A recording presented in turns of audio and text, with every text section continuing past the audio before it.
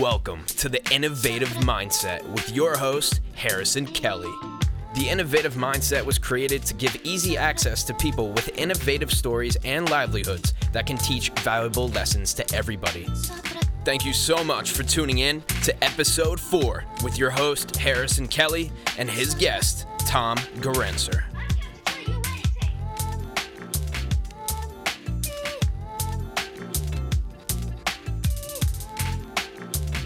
What's going on, ladies and gentlemen? Happy to bring another great guest on the podcast today. We got Tom Gerencer. How are you doing, Tom? Good. How are you doing, Harrison? I'm hanging in there. Excited to have a fellow SEO guy on. This is a first, but I'm very much excited. So to get things rolling right off the bat, Tom, I'd love to hear a little bit about your story, how you got into journalism, and how that kind of transitioned into SEO as well. Yeah, sure. I had I had a business up in Maine. My wife and I used to live up there, and I was a video producer. And I had a great business. I had a great clientele out of Boston. I'd drive down to Boston a couple times a month and drive back home and edit the video and write it. I had a great business going. It was really profitable, and I loved it. We decided that we wanted to move to West Virginia for its mix of California activities and Appalachia prices. And we did that. And, I was so kind of arrogant about my ability to run a business that I thought I can make a living anywhere. West Virginia will be fine. Well, it wasn't fine, because West Virginia, we're in the middle of the woods, beautiful natural area, great whitewater, rock climbing, anything you'd want, but no jobs, like none. And so I struggled for a couple of years, and my savings was dwindling. And now we had a kid on the way. And here we were, 2 weeks away from our first child being born, and I had burned through all my savings, didn't know what I was going to do, and talked to a friend of mine who said, yeah, I'm making a living as a full-time novelist now. I don't have to write any corporate stuff anymore. So I said, corporate stuff? Well, do you have any clients who you used to work for that you don't have to work for, who are looking for somebody? And he said, actually, I might. So he got me a job blogging, and it was for $40,000 a year, not great money. But I took this one blog. They were starting a new blog, and they had zero traffic. So I took them from zero traffic to 600,000 page views a month in about a year and a half. And just by writing, I wrote about 700 articles for them. And I wrote an article every single day. I was writing 10,000 words a week, published copy, and it was really hard. But I learned a lot during that time about SEO. Because the first 3 or 6 months, we didn't get any traffic at all. And then I started changing my approach and figuring things out and started getting traffic. And then we were up to 600,000 a month, with a spike to 800,000 one month. But then that gig, I ended up losing that because there was a big, I won't get into it, but there was a big Google update, and it tanked. They had another site that had 20 million readers a month. And plus the site that I was working on, which was much smaller than that, but growing fast. But then both sites lost 75% of their traffic in 2 weeks. So the 20 million site lost 75% of its traffic, and the site that I had. And when that happened, they said, we got to do some layoffs, and we're shuttering this site. So there I was, now a second kid on the way, no job, middle of the woods, didn't know what to do. Thought, well, I know I got one job writing. Maybe I can find another one. Ended up finding another gig, and this was for a career site called Zeddy.com, and they had 1 million readers a month already. And between me and 2 other writers, we took them to 3.5 million readers a month pretty quickly. And that was based on things I already knew, and based on, this is my biggest client still. His name is Kuba Kozej, and he's a Polish guy. It's a Polish company, Zeddy.com, a fantastic company, career site. They got a resume software as a service. But I can't give specifics because of the NDA that I signed with them. But he built this thing in 2 years, this website. He sold it for well into the tens of millions of dollars. And the reason is because he got so much web traffic. I mean, basically that traffic turned into money for his business because his readers became customers. And he built that business and built all that traffic and got all that money and managed to make that tens of millions of dollar deal just by understanding how Google thinks. It's crazy interesting, and it's so true. Obviously, the book Think Like Google that you wrote, we'll get into that shortly, kind of delves into that in quite detail. But Before we get into your successes, I would love to hear. You said those first several months you really struggled to get any traffic at all. What do you think some of the biggest mistakes you were making early on that a lot of people that are new to blogging or producing content in general might be making? Excellent question, Harrison. Yeah, the biggest mistake was just not knowing what people were going to be interested in. I mean, I was ranking for things, I was writing articles and saying, "Oh, I want to write a really good article. I want to rank for this topic." Well, I wasn't choosing the right topics. I was picking things like it was a money site. And so they told me what to write at first. They said, "Oh, I want you to write an article about, how to fund your 401k." So I'm like, "Okay." So I'd write an article about that and I'd rank for it. And he'd be like, "Great job. You rank on page one, you're the third result." But then we'd watch our traffic not go anywhere. Nobody cared. Nobody cared about how to fund your 401k. And so for 3 months, I wrote articles like that, just about, how do you how do you use a secured credit card, or articles like that I guess would be high converting articles, but we just weren't getting any traffic for. And what they told me was, our number one goal right now is to get traffic, because their number one, they weren't trying to convert. This site was strictly ad based. So they said, we want to build millions of readers, we want to make money off ads, your goal is just to get traffic. So that's what I started out trying to do. And like I said, we were picking all the wrong topics at first. Interesting. And it's so important to really go on Google and figure out what exactly it is that people tend to be looking for. Because if if it's not something that people want to read, it's not going to be in that top five. So Yeah. super interesting. Yeah, it's a great point. Another thing I'd like to talk about.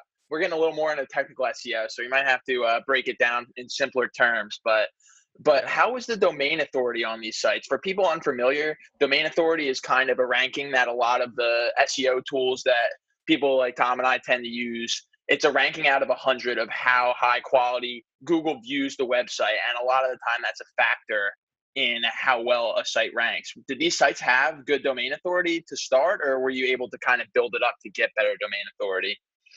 Starting out, I think they had like a 20 or 25 domain authority. So like So that's 20, not too bad. it's not terrible. We weren't Like, it's starting from okay. zero.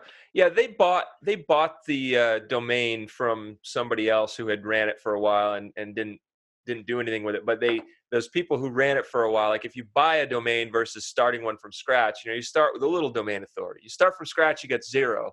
They started by buying it, and they had about 25, and they had this accountant write like 10 articles for it like 2 years before I came on, and then they let it lapse. So it had some domain authority to start with. I think we built it up to like 50 by the end. So it still wasn't, super high. It wasn't like, some sites that have a lot of clout, like Inc. or Fortune or stuff like that. They'll have like a 85 or something like that. We weren't up there, but I think we were like 50, 55, 60, something like that. By the time I left it. Huh, it's interesting. And for those unfamiliar, what do you think the key is in raising that domain authority? Just writing quality content, stuff that people tend to resonate with? Yeah, it's that. And then it's also getting a lot of backlinks, which again comes from writing a lot of quality content. There's a lot of people who say, well, you got to do an outreach campaign, and people do have success with that. Google doesn't like it. If you go to like another site that has a good domain authority and you say, "Hey, I'll link to you if you link to me," and then, you have people that work for you doing that all the time, or if you're a one person shop, you do it yourself, and then that works. But Google doesn't like it. They're going to find a way around it. They're going to find a way. They will actually, if they see you doing that, they figure out you're doing that, they'll actually penalize you. I worked for a site once that had a great outreach campaign where they were writing, actually guest blogging for other sites for free. They had some of their writers doing that, and they were really doing well with it, and they were getting a lot of backlinks, and Google somehow figured out they were doing it, and they had like a ton of traffic, and that traffic went to like 10, they lost like 90% of their traffic overnight Wow. because Google hit them with a penalty, and Google told them, we penalized you, you're in trouble, and you better stop, and here's why, and you better stop it. And so they had to go and like go back to a bunch of the people, or I guess disavow. I don't know how this works. I'm not that technical on this stuff, but they had to go in and disavow a bunch of the links and say like, we disagree with these, like don't count these for us, Google. And then after months and months, Google finally came back and said, okay, we lifted the penalty. Your traffic's going to come back now. Google So, finally said, "We forgive you." yeah, so you got to be careful. So the best way to get backlinks is just to write really quality content. Like for that money site, I paid attention to the principles in the book, Think Like Google, which I wrote after I did that for this site. But I learned these things in the book by working for this site, and I got over 3,000 quality backlinks from, this was a tiny little money site, no name money site. It didn't have, like I said, when we started out, it had very low domain authority, but I was quickly outranking sites like Fortune, Forbes, and The Economist, and the BBC, and CNN, and CBS for all the terms that I was trying for, and through using the principles that I learned. And on top of that, I was getting backlinks from those sites as well, like really quality backlinks, just by virtue of writing content that really served the reader. Very interesting. Yeah, that was one of the questions that not only I had, but I actually was talking with my boss saying that I was interviewing you. And that was his biggest question was, all right, you're producing this stellar content and you're seeing these rankings go up super quickly. So we wanted to see like what your backlink strategy was. It really is. It just comes down to producing content that resonates with people. And I guess that leads to people linking back to you, right? If you rank high with an article that's different than what's already out there, because Google doesn't need more content, right? Anytime you go into Google search bar and type anything, it's going to say like, oh, we found 13 billion pages of results. They don't need more content. They need better content. So if you go through and you look at all the existing content for the term you're trying to rank for, the last thing you want to do is say, okay, well, I need to write an article just like this, because that nobody needs that. They've already got it. You need to find a way, some way, to write a better article, and that's what my book is all about. And that's what's got me to the point where now, I'm a regular contributor to the HP Tech Takes blog. I write all the time for Zeddy.com. I just landed Salesforce as a client.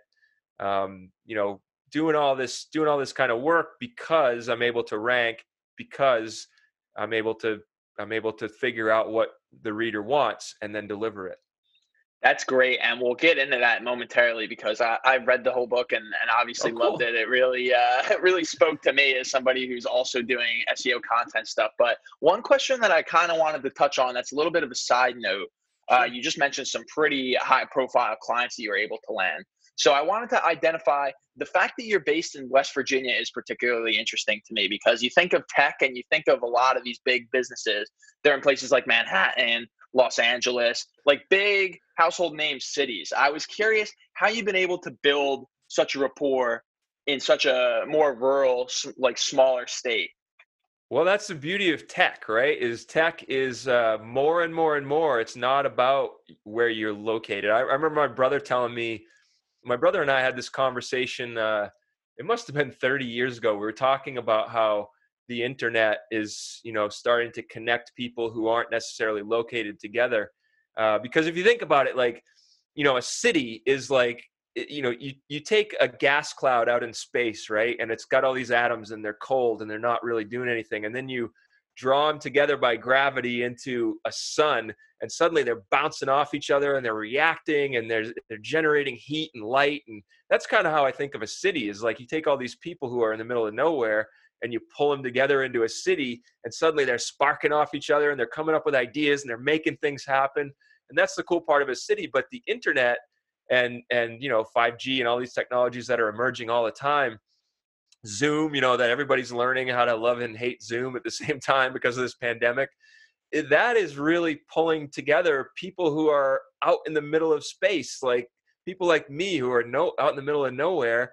You can take advantage of tech to suddenly be part of that, that bright sun with the light and the heat and the people sparking off each other.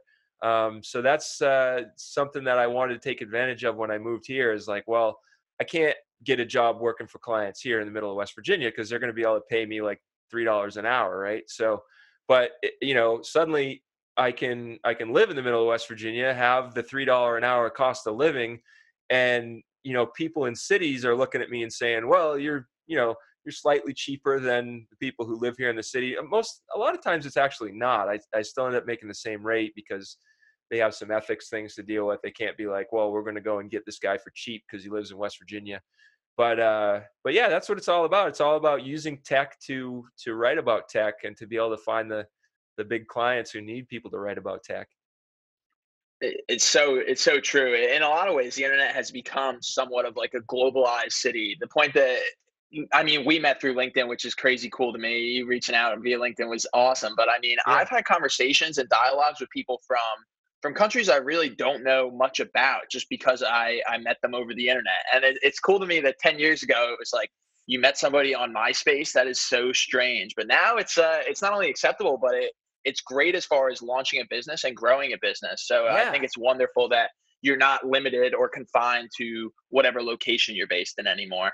Absolutely. And hopefully what it'll do is, because now, I think you'll have people who live in developing countries who are suddenly able to make a decent living because they can go on the internet. And I really hope that won't be, some people might be afraid that like, oh no, that's going to make, the cost of or the pay rate in the United States go down because suddenly there'll be these people over in Pakistan and Poland and wherever who can do it so much cheaper.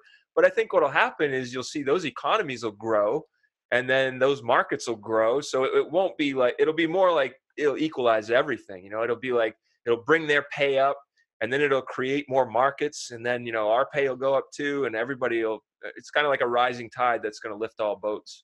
It's so true. And I mean, it's so stereotypical to bring Gary Vee up whenever you're talking about business. But but one of the things that he says that really resonates with me is the fact that there's room for everyone to be winners. Like Yeah. technically you and I are competitors because we're in the same space, but there's no reason that there should be any issue, especially these days.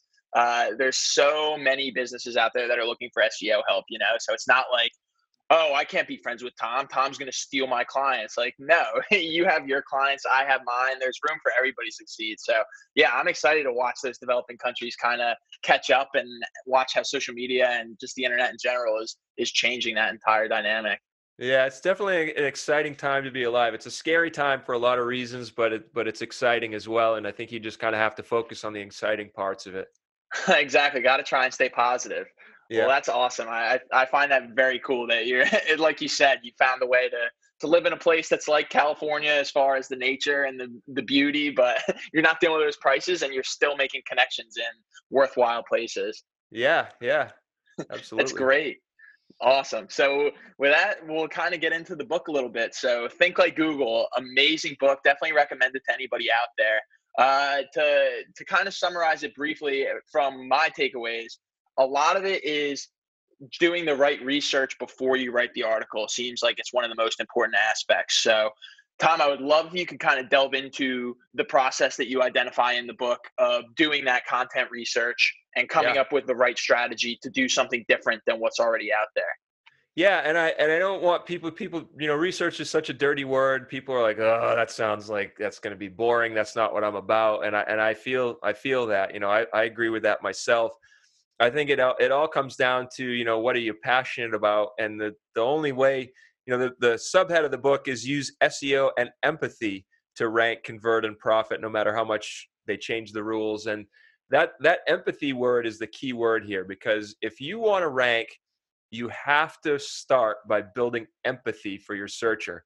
That research comes into that, but you're going to use it in a counterintuitive way. You're not going to research to be like, well, what data do I need to blah, blah, blah. No, it's not that. It's you're basically a salesperson when you write an article. You are selling, whether you're a copywriter or not. You may be writing just an article, but whatever you're writing, you are trying to sell that reader your article. So the way to that Google used to analyze a page used to come down to keywords, because they were a bunch of programmers and they were like, well, we want to make money by putting the best content up there, and we want to make giant Scrooge McDuck size piles of money, right? And they want to go swimming in it, or they want to use it for humanitarian efforts, whatever you think is the right thing. They want to make a lot of money. They're in business to make money. And they do that by getting ads. And how do they get ads? How do they get ad revenue? Well, they get ad revenue by pulling in more eyeballs. It's just a game of eyeballs. So they have to serve up the best content to draw more eyeballs to make more money. So the way they used to identify the best content was by saying, well, we have, these keywords, and we have an algorithm that will analyze a page of content and say, does it have the right keywords in the right places? And if so, we'll rank it high. And if not, we'll rank it lower. Well, people started gaming that system. People started saying, well, we'll just stick the right keywords in. And then you have, really awkwardly written content. If you have an article about, toilet valves, it'll say the word toilet valve in it like 500 times and 3 times in each sentence. And Google started getting wise to that and saying, well, that's keyword stuffing. We're going to penalize that. And so people were like, okay, well, don't put it too much. Put it, 3% or 5% in every article. And then Google said, well, now people are gaming that. And so they keep changing the rules and changing the rules on us because they don't want us to figure out their rules. That's not what they want us to do. They're trying to get us to do something else. And the rules are just trying to push us in that direction. And what so many people make the mistake, because Google had 70 algorithm updates in the last 3 years alone, estimated. They don't tell us their algorithm updates, but smart people who analyze this stuff have told us it's about 70 in the past 3 years. And so what most people do with their content strategy is they're like, oh, we're starting to see our content go up and up and up and up. And then boom, there's an update. And like, oh, we just lost 10%. We just lost 20% of our traffic every month. And then it goes up and up and up and again. And then boom, another update and they lost 50%. Or like the site I originally worked for, they lost 75% in 2 weeks. And they tried to get it back for 2 months and couldn't. And they ended up having to shutter the project. So, if you chase those updates, you're going to have to deal with that ebb and flow. But if you figure out what Google is trying to get you to do, then you're not going to have to deal with that sporadic, fits and starts, 2 steps forward, 1 step back. You're not going to have to deal with that stuff. You're going to be able to, if you can go where Google's trying to get you to go, then you're going to rank no matter what. And so that's where that research comes in, because if let's think about, like, the first thing you need to do is figure out, okay, well, what is Google trying to get me to do, right?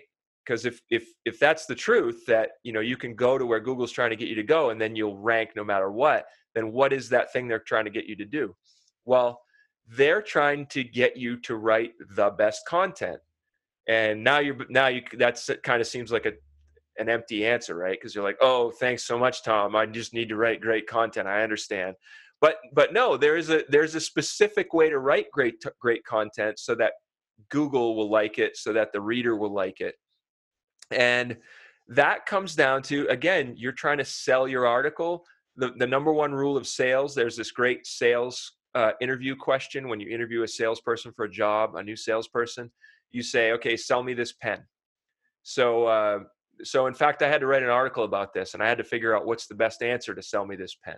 Well, I won't get into a long drawn out story here, but I ended up ranking really high. I was number 1 for a long time for sell me this pen. I outranked like HubSpot and Salesforce. I think I've slipped down because I haven't updated it to like slot number 3 or 4 right now. But the correct answer is not, well, this pen writes under whipped cream. It writes in outer space. It'll grow your hair back. It'll make you live forever. It's not BS, and it's not trying to get you to write about the benefits or the features of the pen or anything like that. The number one answer, the right answer, if you're trying to get a sales job, is to say, when somebody asks you, sell me this pen, is to say, well, do you ever buy pens? What kind of pens do you like? Do you buy pens, or does your secretary buy pens? Do you like expensive pens that look really flashy to sign contracts, or do you prefer cheaper pens that you can just like toss away when you're done? What interests you about the correct answer is to have a qualifying conversation with the person, with the prospective client, to ask, to learn something about the client. Have some empathy. Don't just sit there. Don't just try to ram a pen down the person's throat. Start asking questions. Well, we can't do that on the internet, right? You can't go to the searcher and be like, hey, I see that you Googled, best sneakers for trail running. Let's have a 2-hour talk and I'll ask you what you think about sneakers. You can't do that, right? So you can't, if the number one rule of sales is to build empathy for the person you're trying to sell to and to figure out what they want, then the number one rule of writing content is to build empathy for the searcher and figure out what they want. How do I know that's true? Google actually uses something called dwell time. And this is debatable. A lot of people say this isn't true. Some of the best minds in SEO say this isn't true. I believe it is true just on past experience. And I know Nick Frost, head of Google Brain in Canada, which is Google's AI subset, said that they do this. And a lot of people say Google backpedaled and said, well, he wasn't authorized to say that. That's not necessary. It's not necessarily what we're doing. But the idea of dwell time is that when you or I Google a topic, a bunch of stuff comes up. We click through to one article, and then we stay there for any length of time. If it's 5 seconds, then we come back to Google. Google measures that 5 seconds and says, oh, Harrison didn't like that article because he came back in 5 seconds. If you stay there for 15 minutes, Google says, oh, Harrison really liked that article because he stayed there for 15 minutes. They record that as a vote for or against the article. They do that 7 billion times every single day. It's the most efficient voting booth in history. So if you can get people to stay on your page longer, you can rank higher in Google because Google sees that people are staying on your page longer. And if you can't, you're not going to rank high in Google. So if you don't empathize with your searcher, you're not going to rank. And then, okay, maybe I'll admit, like maybe just for the sake of argument, I'll say, okay, maybe Google isn't using dwell time. Well, you better believe they're finding ways through machine learning and all kinds of other tools they definitely are using to figure out, does your article please the reader or does it not please the reader? So your number one goal is to please the reader, and your number one way to do that is to have empathy for that reader. And so your goal is to start off by building empathy for your reader, and that is the correct alignment for your brain when you sit down to research. You're not going to sit down to research with a pair of Buddy Holly glasses on and a white lab coat. You're going to sit down to research thinking, the number one question I'm asking is, I want to rank for this term. Okay, how do I feel what my searcher is feeling? So true. I mean, that empathy thing, and I do agree with the dwell time. I feel like there's a reason that Google Analytics shows you how long people tend to spend on average on your page. So I agree with that, but the tying it into the empathy thing is so important. So you're asking this question, what's the next step from there? Where do you go to find out how can I empathize with the people that are searching this topic? So now that you're asking the right question, now it's time to use the tools of SEO research in the right way. And the right way to do that, and this is beautiful, because if you can build empathy for your searcher, you can be like, the old J. Jonah Jameson style newspaper editor who, the young cub reporter would come in and say, I got a story, chief. And J. Jonah Jameson would say, it's sensational. Or he'd say, nobody cares. In an instant, he could answer that question because he had this empathy in his gut for his readership. He knew them in an inside and out. Now, how many of us have that? That's like a savant, like a Rain Man type talent, right? Not everybody has that. But the beauty of these SEO tools is that if you use them, the traditional tools of SEO, if you use them in the right way, you can build that sensation in your gut that you can then use to create content that is going to win over your searcher. So the first one you're going to want to use, we can get into content strategy at the end if you're interested in how to pick the topics. But let's say you already have your topics. So if you already have your topics, the first thing you can do is keyword research. And again, spreadsheets, keywords, science, no writer wants to sit down with that in mind. But if you use it thinking about empathy, how you're going to build empathy, you're going to do it the right way. So first thing I would do is sit down in front of an online tool like semrush.com or Ahrefs, that's spelled ahrefs.com. Two of my favorites. They're great, right? But they cost $99 a month. If you don't have that money, try Googling free keyword tool. There's one that pops up from WordStream that I like that works okay. If you can afford the $99 a month, if you've got a client or a budget, do it. Go for my absolute favorite is semrush.com. I don't make any money for saying this, but I love using the tool. No, and you go, yeah, it's great, isn't it? It's so great. So you go in there and you type in a keyword, and it's gonna, like, say you're writing an article about I write all the time about resumes because I work for Zeddy, and so the say you're researching how to write a resume for a software engineer. So you might go and type in SEMrush's search box. You might type in software engineering resume. And it'll return a list of, I don't know, 100,000 keywords or something like that. And you look at the top keywords on the list, they're going to be sorted by the most traffic per month are going to be up top. So if somebody searches for software engineer resume 10,000 times a month, there are 10,000 people a month that search for that term. That might be the first term in the list. And then the second one down might be, how to write a resume summary for a software engineer. That might be the second term. Maybe 5,000 people search for that. And, 3,000 people search for software engineer skills. And it will show you a list of keywords. And you look at those keywords. You don't have to spend much time on this keyword research. You're just trying to get a glimpse into your searcher's brain with this part of it. So you look at that list real quickly, and it'll tell you the search volume of each term in a different column. And you look at that just to say, okay, well, my reader cares most about these terms and a little bit less about these and a little bit less about these ones lower down. And I'm just trying to get a glimpse of the search intent. Why did my searcher sit down and Google this term? And, at this stage, spend 5 minutes on this. Just glance through. You're like, oh, my reader cares about this and this and this. I didn't realize that. That's kind of counterintuitive. Good for you. You figured out something. You learned something. You're not all the way there yet, though, because the next SEO tool you're going to use, the research tool, is competitive analysis.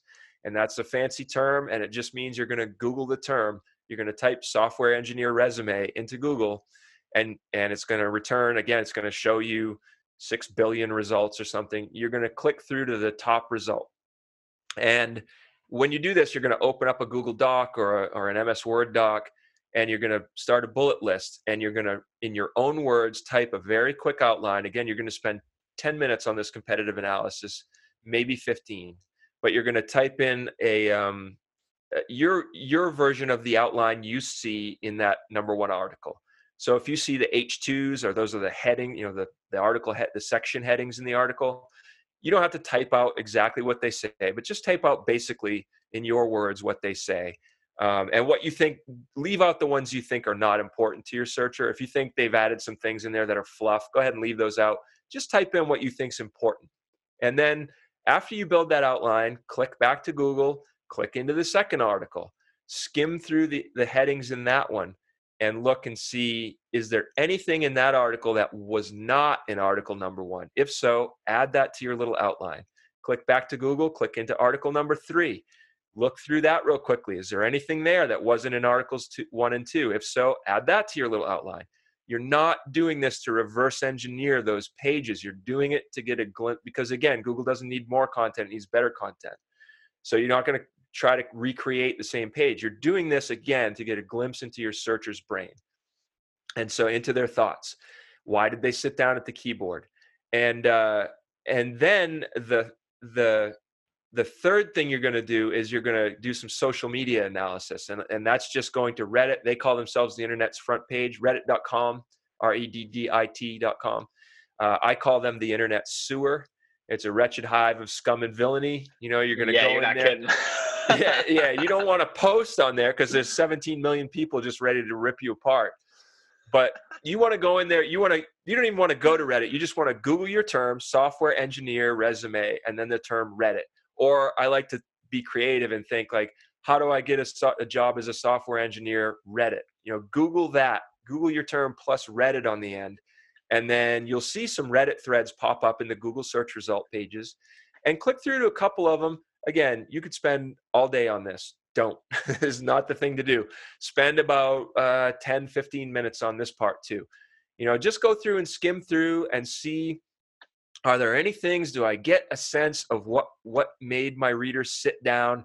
What emotion moved my reader to sit down in front of the keyboard and type this term into Google? You're going to see some turns of phrase in there. I can't find a job. It's so hard. I've been out of school for 2 years. I'm starting to go nuts. You'll start to see these things, and you'll see some good solutions and good advice from people who've already got jobs that you'll add that to your little outline.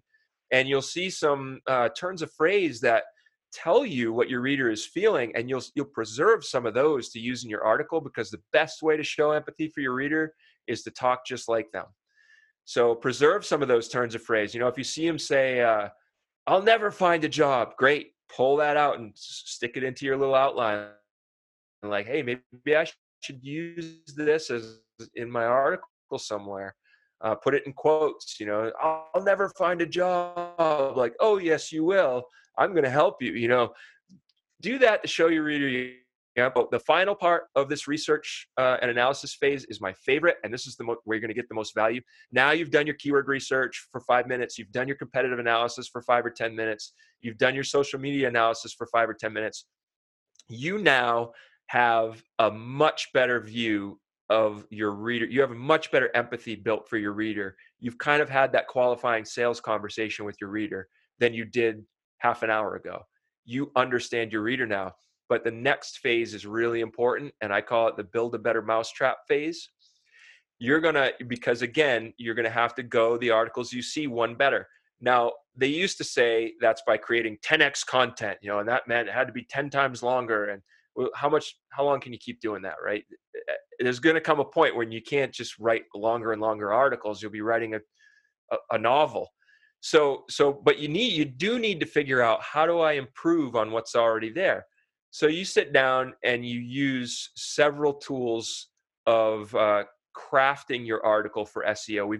These are not going to be SEO research tools, but there's several tools you can use to build that better mousetrap. And you can look at those existing articles again that you already, your competition during your competitive analysis, and ask yourself, did they use all of these SEO article creation tools correctly, or did they botch some of them? And and you really hope they botch some of them, because then you can say, oh, now I can outperform. I can do better. We can get into this, but I can have better layout. I can have better images. I can have more engaging writing. I can have better article intro, better section intros. I can have, more skimmable content. There's so many little things you can do. And once you learn how to do those, you can look at the existing content and say, aha, I know how to beat you. It's so great. And I would love to hear more. What exactly are those things that you tend to find you could do better? Yeah, so these are really important. And, in no particular order, the first thing is to show the searcher. You have to understand that each searcher is primarily a skimmer. 80% of searchers will skim an article, but they won't read it. 80%. I mean, you write this awesome article, most people are not going to read it. 20% are going to read it right off the bat. You can turn skimmers into readers, though, which is what you want to do. Again, you want to keep them on the page for that dwell time metric. So Google will be like, oh, they stayed on the page longer. So the first way is to show them immediately that you understand. This is called the inverted pyramid. If you went to journalism school, you know what it is. If you didn't, you don't know what it is, but it's super simple. You can Google it, but it's super simple to describe. The inverted pyramid is, just imagine a pyramid upside down. You put the most important thing your reader cares about the most right smack at the top in the first, 50 to 150 words. Give them what they came for. Don't tease them. Don't try to ease them into it. Don't save it for the end. Give them what they asked for right away. You may worry, well, if I do that, they're going to bounce. Well, they're going to bounce anyway if they don't see it, right? Your goal is to give them what they asked for right away and try to keep them there. You won't keep most of them, but you can keep a lot of them if you give them what they asked for right away and then promise even more value. That's called the inverted pyramid. Best way to deliver it is with an engaging introduction. You can Google search, best article introduction strategies, and you'll come up with a list of like 20 of them. My favorite is called the problem, agitate, solution method. That's where you start out by telling them their problem. And, you can tell them like, hey, you're trying to write a resume for a software engineer. You can't find a job. You've been trying and trying. You submit 500 applications and all you hear is crickets. Or again, you grab something from Reddit, turn a phrase from Reddit. I'm never going to find a job. You put that in quotes. Anything you can do to show you understand their problem right away. Get them nodding. Oh yeah, this guy gets me. I get it. Or this girl gets me. Woman gets me. I understand. I'm in the right place. Then the agitate part is make it worse. So the problem is, here's your problem now. The agitate is, here's what's going to happen if you don't solve your problem.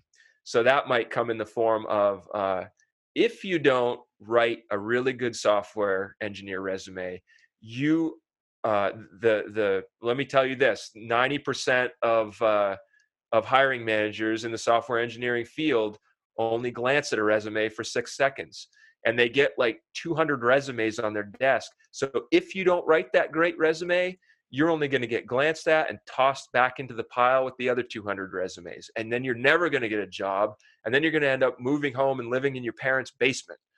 Okay, so that's the agitate part. So the problem they have now, agitate, what's going to happen if they don't solve it, and then solution. And you don't need to tell them the solution in the intro, but because that might be a little too hard. Like, here's how to write a software engineering resume in the first 150 words of the article, of the content. But you need to prove to them, or at least convince them, that you probably have the solution in the article. And that may come in the form of, don't worry, I'm a certified professional resume writer. Or it might come in the form of, don't worry, I did 6 hours of research to learn the answer to your question. Or it might come in the form of, don't worry, I talked to 7 resume experts, blah, blah, blah. And I've seen this done in the form of a picture. I saw there was something I think in my book, there's a part about, I used an example of, Googling the term, my dog is stumbling.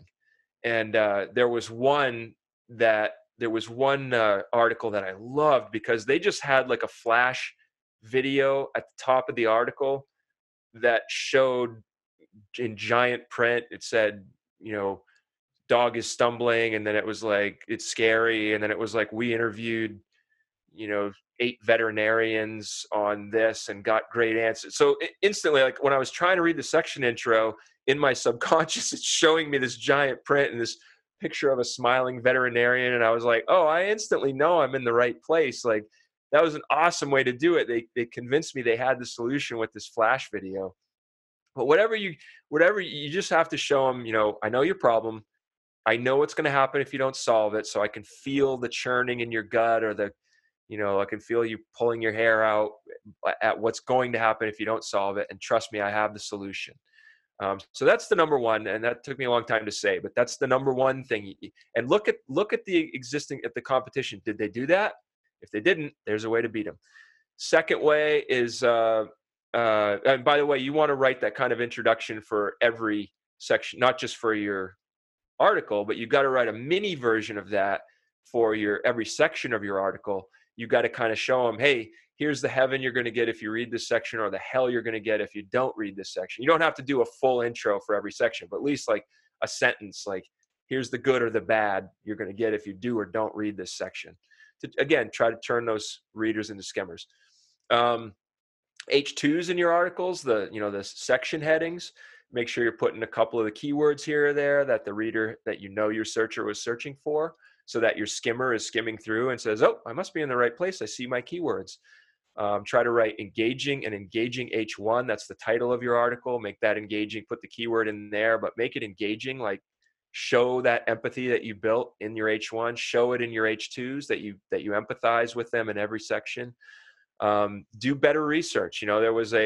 This was in my book too. There was I had to write an article, how much money does an NFL referee make, for that money site, which this article no longer ranks, but for years it was number one.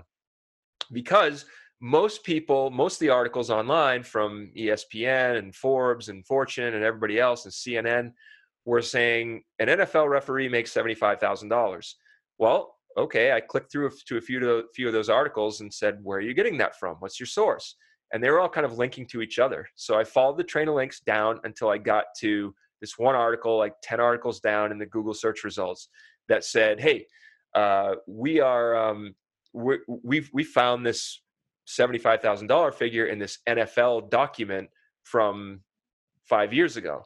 And I was like, okay, well, first of all, it's probably not $75,000 anymore, because that's a 5-year-old document. Secondly, I clicked through to that document, and what it actually said, the actual NFL document that was the source of all the existing articles, was saying an NFL referee, an average NFL official, not referee, but an average NFL official makes $75,000. Well, what's the difference between an official and a referee? I Googled that. Well, it turns out a referee is actually, and I hope I'm using the terms right. I'm not that sportsy, but I think what it said was a referee is like the manager but there are like 10 different types of officials, all the way from that, all the way down to like the line judge or whatever it's called.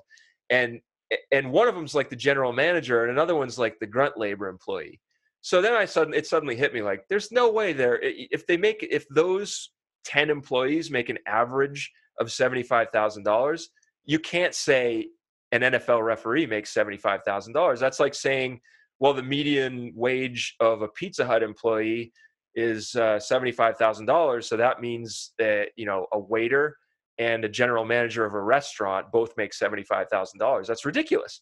So I came up with some estimates based on other businesses when you have a manager versus a line level employee, and what the difference in pay is, and then the median of those, and then wrote my article saying, well, if you extrapolate from that to what an NFL referee probably makes, it's probably more like $500,000.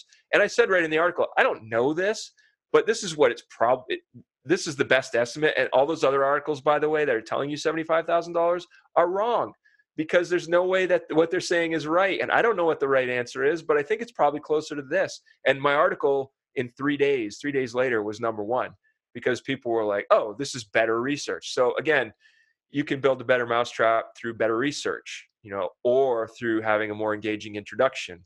You can do it through clearer, more concise writing. Maybe you look at the existing article and their writing is like, they've got giant long blocks of text, really long sentences, and they're using really big words. And as you're reading it, trying to skim through it, you're like, I can't even read this. This so does not empathize with me, because it's totally saying, well, I don't care about your time. I'm going to make you read all these long sentences and big words. Not that there's anything wrong with that. I'm an English major. I read Moby Dick in college. It's one of my favorite books. I read it 3 times. I love long, convoluted sentences, but let's be nice to the reader. Not everybody does. Most people don't. A great book to help you with this is called On Writing Well by William Zinsser.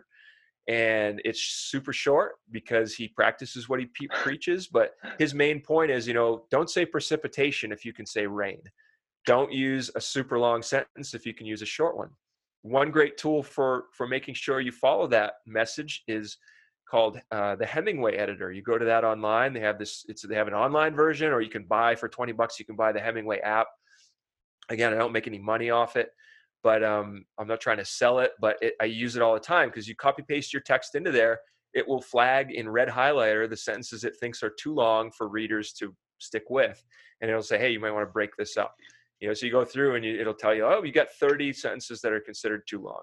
And it'll also highlight, hey, there's a simpler word for this one.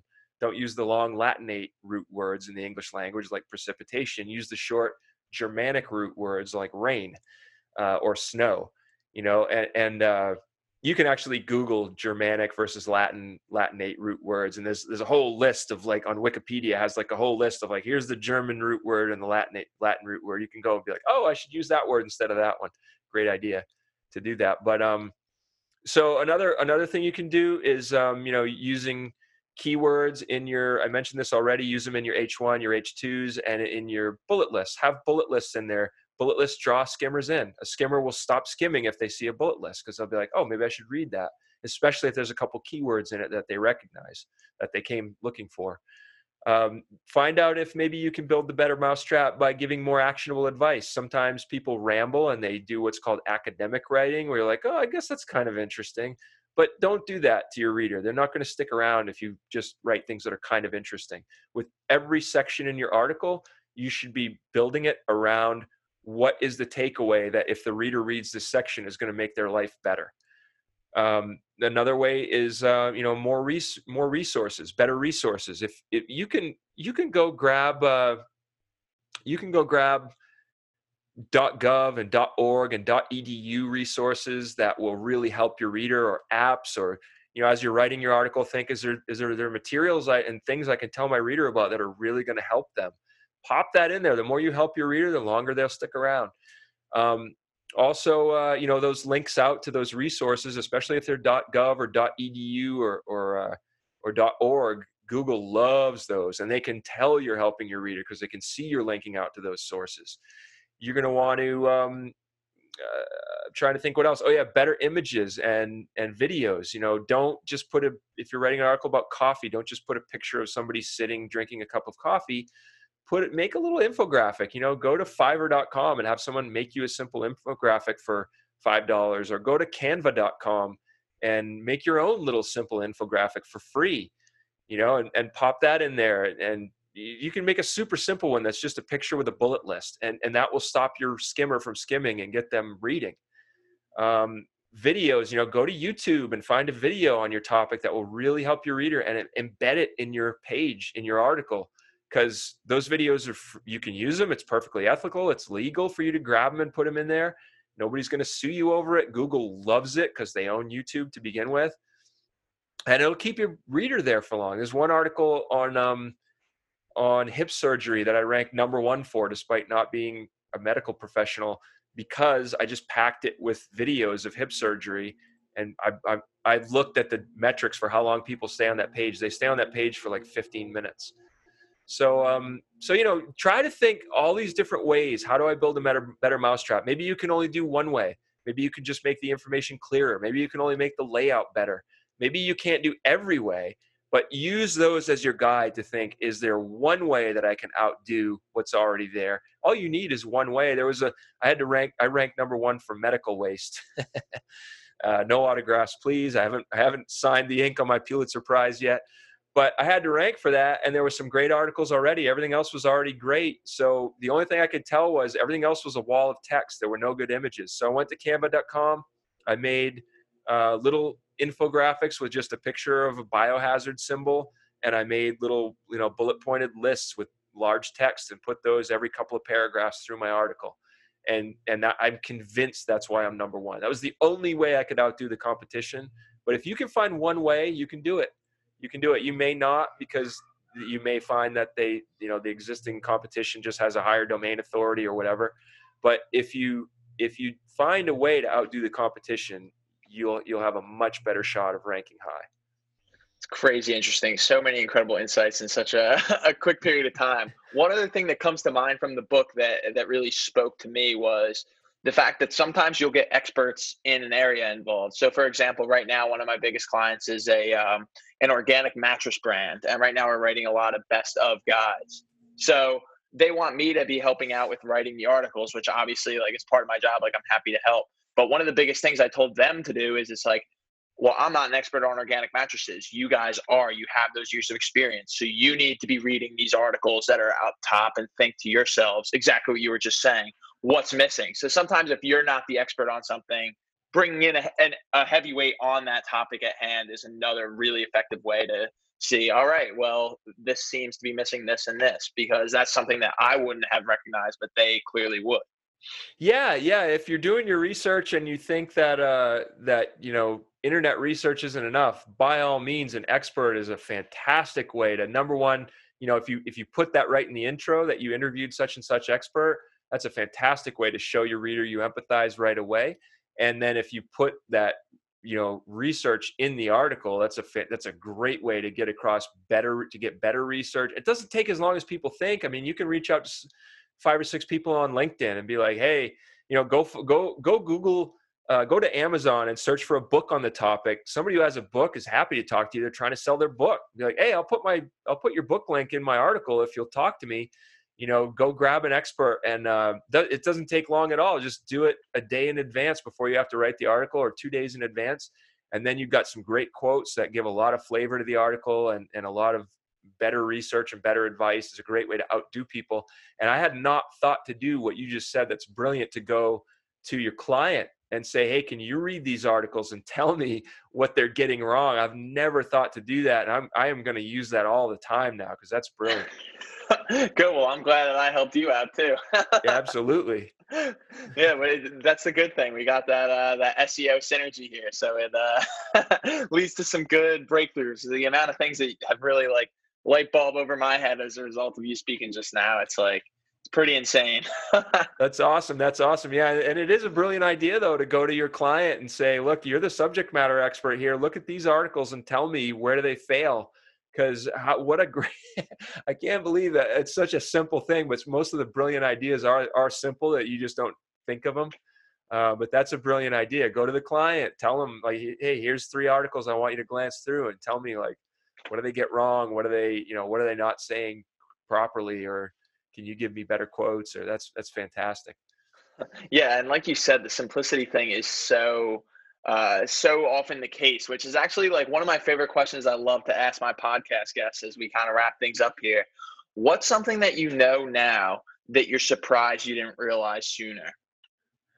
Something I know now that I'm surprised I didn't realize sooner, as far as, my own career, or as far as SEO. You could go either or both. Well, I think I've already answered that question with regards to SEO. Something I'm surprised I didn't know sooner. It's just the idea of empathy, like that. That to me, not understanding earlier that it's all about empathizing with your search, or like thinking at first that it was going to be about keywords, or that it was going to be about I don't know, something else, some tricking Google's algorithm into doing something, and then gradually realizing it has nothing to do with that. It's all about empathy, and then being like, oh, and then you can use these SEO tools to build that empathy. That was the biggest shocker for me that I was surprised I didn't learn earlier. But as far as my career, it speaks back to something that you mentioned about how there's so much work out there.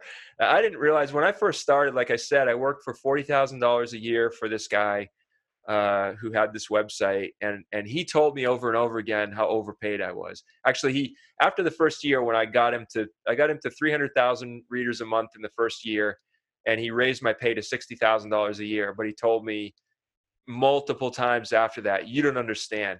You are so overpaid. Nobody makes $60,000 a year for writing content from home. Like nobody. You don't. And like believing him, and not, being really disappointed in that answer, but at the same time believing him and not understanding that there is so much work out there. You can, you want to start out, if you're doing this for a living, you want to start out making 3 cents a word, or 0 or 10 cents a word, just to get a few, just for the first few months, just to get some examples of your work up there online and published. But then, like, quickly move on and find clients who pay a lot more than that. And then, even once you're making like 6 figures, even now, like I thought like, oh, I didn't realize how cheap I was working. And even now, like now it's starting to hit me, like I'm still working cheap. Like even if you're making 6 figures, you're still working super cheap. There are so many clients out there that need so much content all the time, and there's a whole range of pay, from like the little mom and pop who can only afford 1 cent a word, all the way up to big businesses that pay $7,500 for a single article, that I don't personally work for yet, but I'm just like you love networking with people, I do too. And I've been talking to people the past few days who are like, oh yeah, I'm retired now, but I was making $7,500 an article for the last like 10 years of my career. And I'm just like, holy mackerel. Like I didn't realize how much there's the economy is a big place, right? It's a giant jungle, and there's everything from tiny little microbes all the way up to, giant elephants in it. So you just have to kind of keep that in mind when you're working this as a career, and kind of move yourself, and don't stay stuck anywhere for too long. Stay stuck as long as you're learning. But then once you're not learning anymore, don't be repeating yourself over and over again. Very true. And yeah, and thinking outside the box about how to get your foot in the door with with those experts at hand. It's the opportunities are out there to cross paths with some pretty incredible people. So it's just Yeah. like you said, it's just a matter of figuring out. LinkedIn's a great resource a lot of the time to bridge that connection with experts across spaces. Yeah. I've enjoyed our conversations before this podcast, and I've got to have another one with you about how to leverage LinkedIn after this podcast, because that's certainly something that I don't understand nearly as well as you do. So Yeah, and I mean, I'm happy to help with it. The good thing for me is it's like a lot of people will use your age against you, but in this case with social media, it's like I've been on Facebook since I was 12 years old, So it's like it's almost second nature to me at this point, whereas somebody who's a little older might not have that like general understanding that I have. So it's I'd be happy to have that conversation. I did yeah, have one other question that I just cool. remembered that I wanted to ask regarding the SEO stuff. You said a lot of these clients that you've been working for, their main goal was to get organic traffic to make money off of ads. Does anything change if your main goal is to close a sale or to do something like that? When the conversion the goal at hand is to close a sale, sell a product, get somebody's email. Does that change the process of writing the article? Massively. And actually, I might have misspoken. My first client was ad based, and since then I haven't worked for any client that's been ad based. It's all been a software as a service, or trying to, bring eyeballs in for like top of the marketing funnel type of stuff, or trying to write for bottom of the funnel, or it's all been that game of eyeballs in order to sell a product ever since then. Apart from, I do journalism stuff. I've written for the Boston Globe magazine, and I write for regularly for Boys Life. But no, all of the content stuff that I do and all of the marketing style writing I do is all trying to sell something, at least trying to bring in eyeballs to sell, and to sell later. And yeah, it's vastly different. I mean, one of my first forays after that first client, I worked for a short time for a medical waste disposal company, which is why I ranked still number one for medical waste. But they started out saying, "Hey, we've only got 8,000 readers a month. We want to get up to, we want to grow that. Can you do that in a short time?" And I said, "Yeah, sure." So they paid me for a week to sit down and identify 20 topics that I thought they should have articles on that would get them the most traffic. And I used SEMrush to do that. And I won't get into how, but unless you're interested, but that's a different kettle of fish. But then, I spent a month writing them 20 articles, and I got them from 8,000 readers a month to 45,000 readers a month in 20 days of work, 20 articles. And they were very happy with that, but they said, "Yeah, we've got to end this project." And I said, "Oh, why?" I thought, I just grew your traffic by 5 times, right? What it was like, I don't understand why you want to end the project. And they said, "Well, we're not converting any of it." And that was early days for me, but that was when it clicked for me that there's a big difference between just getting traffic and getting traffic that converts. So with a resume site, for example, you might get a lot of traffic by writing an article on, the best skills for XYZ career. For every different job title, you could write a different skills article, and you might get a lot of traffic. Like, you might get the most traffic ever out of that you could get of any effort. But you're going to get a lot more traffic from writing an article, how to write a resume for XYZ career, right? You're going to get more converting traffic. Sorry, you might get a lot less traffic, but it's going to convert. So yeah, absolutely. When you go into SEMrush, you're going to want to look and see. Well, number one, you're going to want to have a think about where, each time you identify a topic, where is this topic in my marketing funnel, right? The top of the funnel is, people are just kind of interested in your service or tangentially related to what you're selling. And the bottom of the funnel is, these are the people who are like, "I must buy this now," and so you're going to try to think like, well, every topic you think about, where is it on the funnel? And am I writing this article in order to just kind of grow my email list, like pull people in who I can then say, "Hey, by the way, why don't you sign up for our newsletter?" Or am I writing this in order to be like, put a CTA 3 times in the article, like, "Buy our service now, buy our resume builder now." What are you doing? And so, yeah, you absolutely have to think of each article you write, each topic you choose, in terms of, is this going to convert or not? And then you have to do some A/B testing, and you have to, as you go, you have to be like, well, we've noticed that topics like this tend to convert better than these topics. And you get into like how you write your CTAs, your call to actions in your articles. And then that you're also going to get into, there was something else I was going to put here, but it's on its way to Mars now. So anyway, yeah, it's definitely a lot about converting, and a lot about, what's going to convert versus what's not. And then, maybe don't chase the super high traffic stuff, maybe chase the stuff that's lower traffic, but I was going to say, on SEMrush, it'll tell you there too, like, it'll give you a dollar figure for how much each keyword is worth. So that can kind of guide you and say, well, this is more of a money keyword, and this is less of a money keyword. So you might choose topics that way as well.